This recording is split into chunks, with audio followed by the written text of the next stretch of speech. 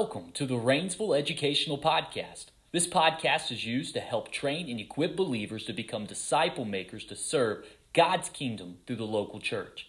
Enjoy this next session as we talk about this week's spiritual rep.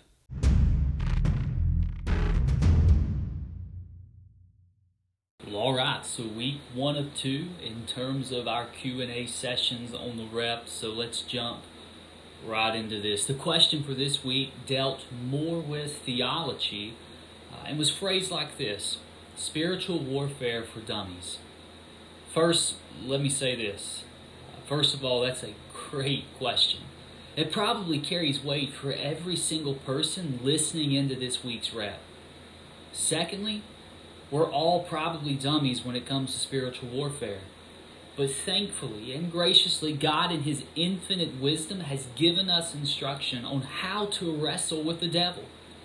Now, as always, I want to say this, that it would be impossible for me to give you an exhaustive answer to that question in a mere 10-minute podcast.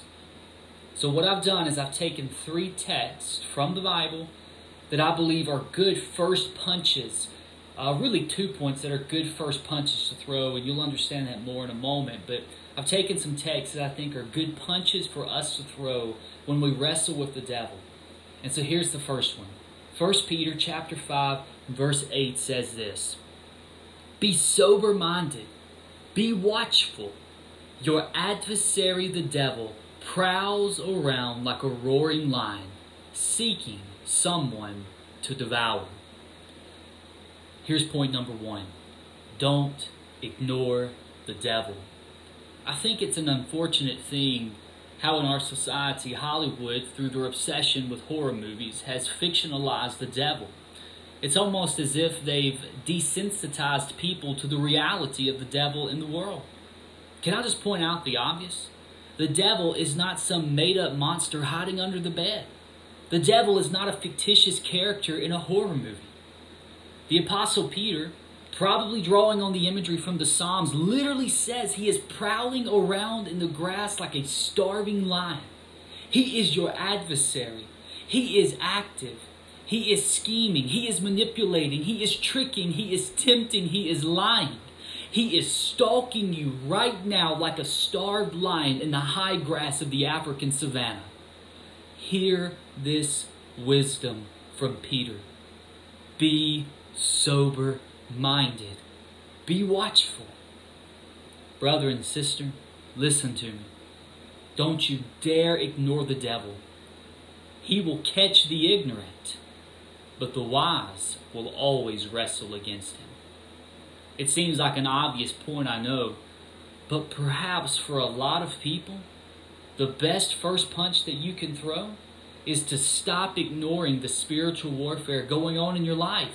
Stop relegating the demonic realm to some kind of make-believe world of Hollywood. Wake up, for the devil has drawn first blood.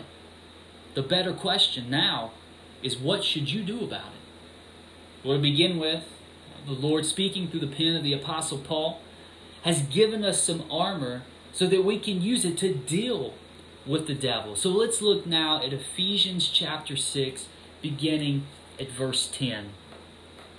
"Finally, be strong in the Lord and in the strength of His might. Put on the whole armor of God, that you may be able to stand against the schemes of the devil. For we do not wrestle against flesh and blood, but against the rulers, against the authorities, against the cosmic powers over this present darkness, against the spiritual forces of evil in the heavenly places. Therefore, take up the whole armor of God, that you may be able to withstand in the evil day, and having done all to stand firm.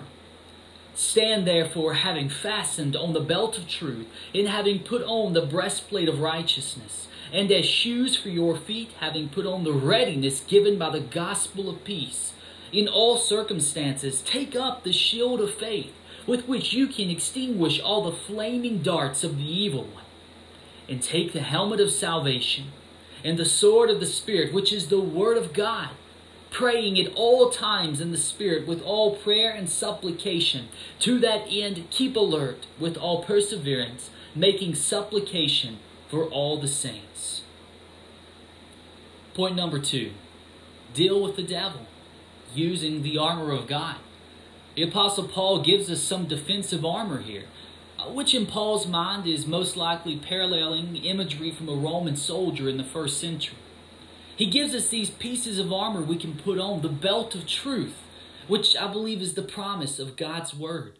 He tells us about the breastplate of righteousness, which I believe is the righteousness of Christ freely given to the believer. He tells us to put on shoes of the peace of the gospel.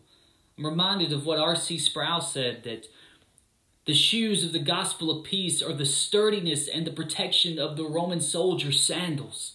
Yes, the peace of the gospel will keep you grounded in warfare. And take up the shield of faith and the helmet of salvation, believing in the promise of God, trusting in the righteousness of Christ, and relying on the power of the gospel of Jesus Christ. But Paul doesn't just give us defensive armor and tell us just to knock away all the arrows. He also gives us some offense as well: the word and prayer. If you want to hit the devil in the mouth, then here is one boxing glove. Actually, Paul says it's a sword. It's the word of God. This is why I tell people all the time, memorize the word. Man alive, when you put that word into your heart through memorization, it's like putting the sword of the Spirit into the sheath of your soul, which you can pull out and swing at a moment's notice. Commit yourself to the study of God's word. Commit yourself to the proper understanding of God's word. Commit yourself to the memorization of God's holy word, and you will be equipped to send the old serpent a nice right hook that will draw blood from him. And then, if I may say, here's the other boxing glove: prayer. Oh, how often this is forgotten. What a great power we have in prayer, and what a great shame that some never use it. Ask the Lord for help. Ask Him for strength. Ask Him to come and knock the serpent and his demonic minions out. For take note of this. Sure, we can draw blood, and we should. Don't ignore the devil and be his punching bag. You can punch back, so throw a right hook. But keep in mind the closing lines of Paul's letter to the church at Rome. The God of peace will soon crush Satan under your feet. The grace of our Lord Jesus Christ be with you. Wow. What an encouraging word from Paul. Here's the last point I want to make today. Point number 3. Defeat the devil. God will. When I read this verse and preparing for this episode, I was reminded of a prophecy from the opening pages of Genesis. It's when God is speaking after He's relegated curses already to Adam and Eve for their disobedience. He then turns to the old serpent and says, I will put enmity between you and the woman, and between your offspring and her offspring. He shall bruise your head, and you shall bruise his heel. I find this is encouraging to remember in our wrestling against the devil. The cross has rendered him powerless. He has no accusation that is valid against me. The cross has removed my condemnation. He has no charge he can bring against me, for it is God who justifies. He can only poke me with his arrows, but his poking is in vain, because though he wrestles with me for the moment, his end is certainly approaching. He may bruise my heel from time to time, but I take great confidence that ultimately the God of peace will soon crush Satan under your feet. I could throw some right hand jabs, and I might even sneak in a pretty good uppercut. But I know in my heart that one day soon, Jesus is coming to land the final blow that will strip the devil of any weapon, warfare, or evil wish he may have. For God will soon crush the serpent. Take confidence in that promise. So how should we wrestle with the devil? I'll leave it here. Don't ignore the devil. Deal with the devil and lean on Christ, for he will soon defeat the devil once and for all. I pray this has been encouraging and helpful.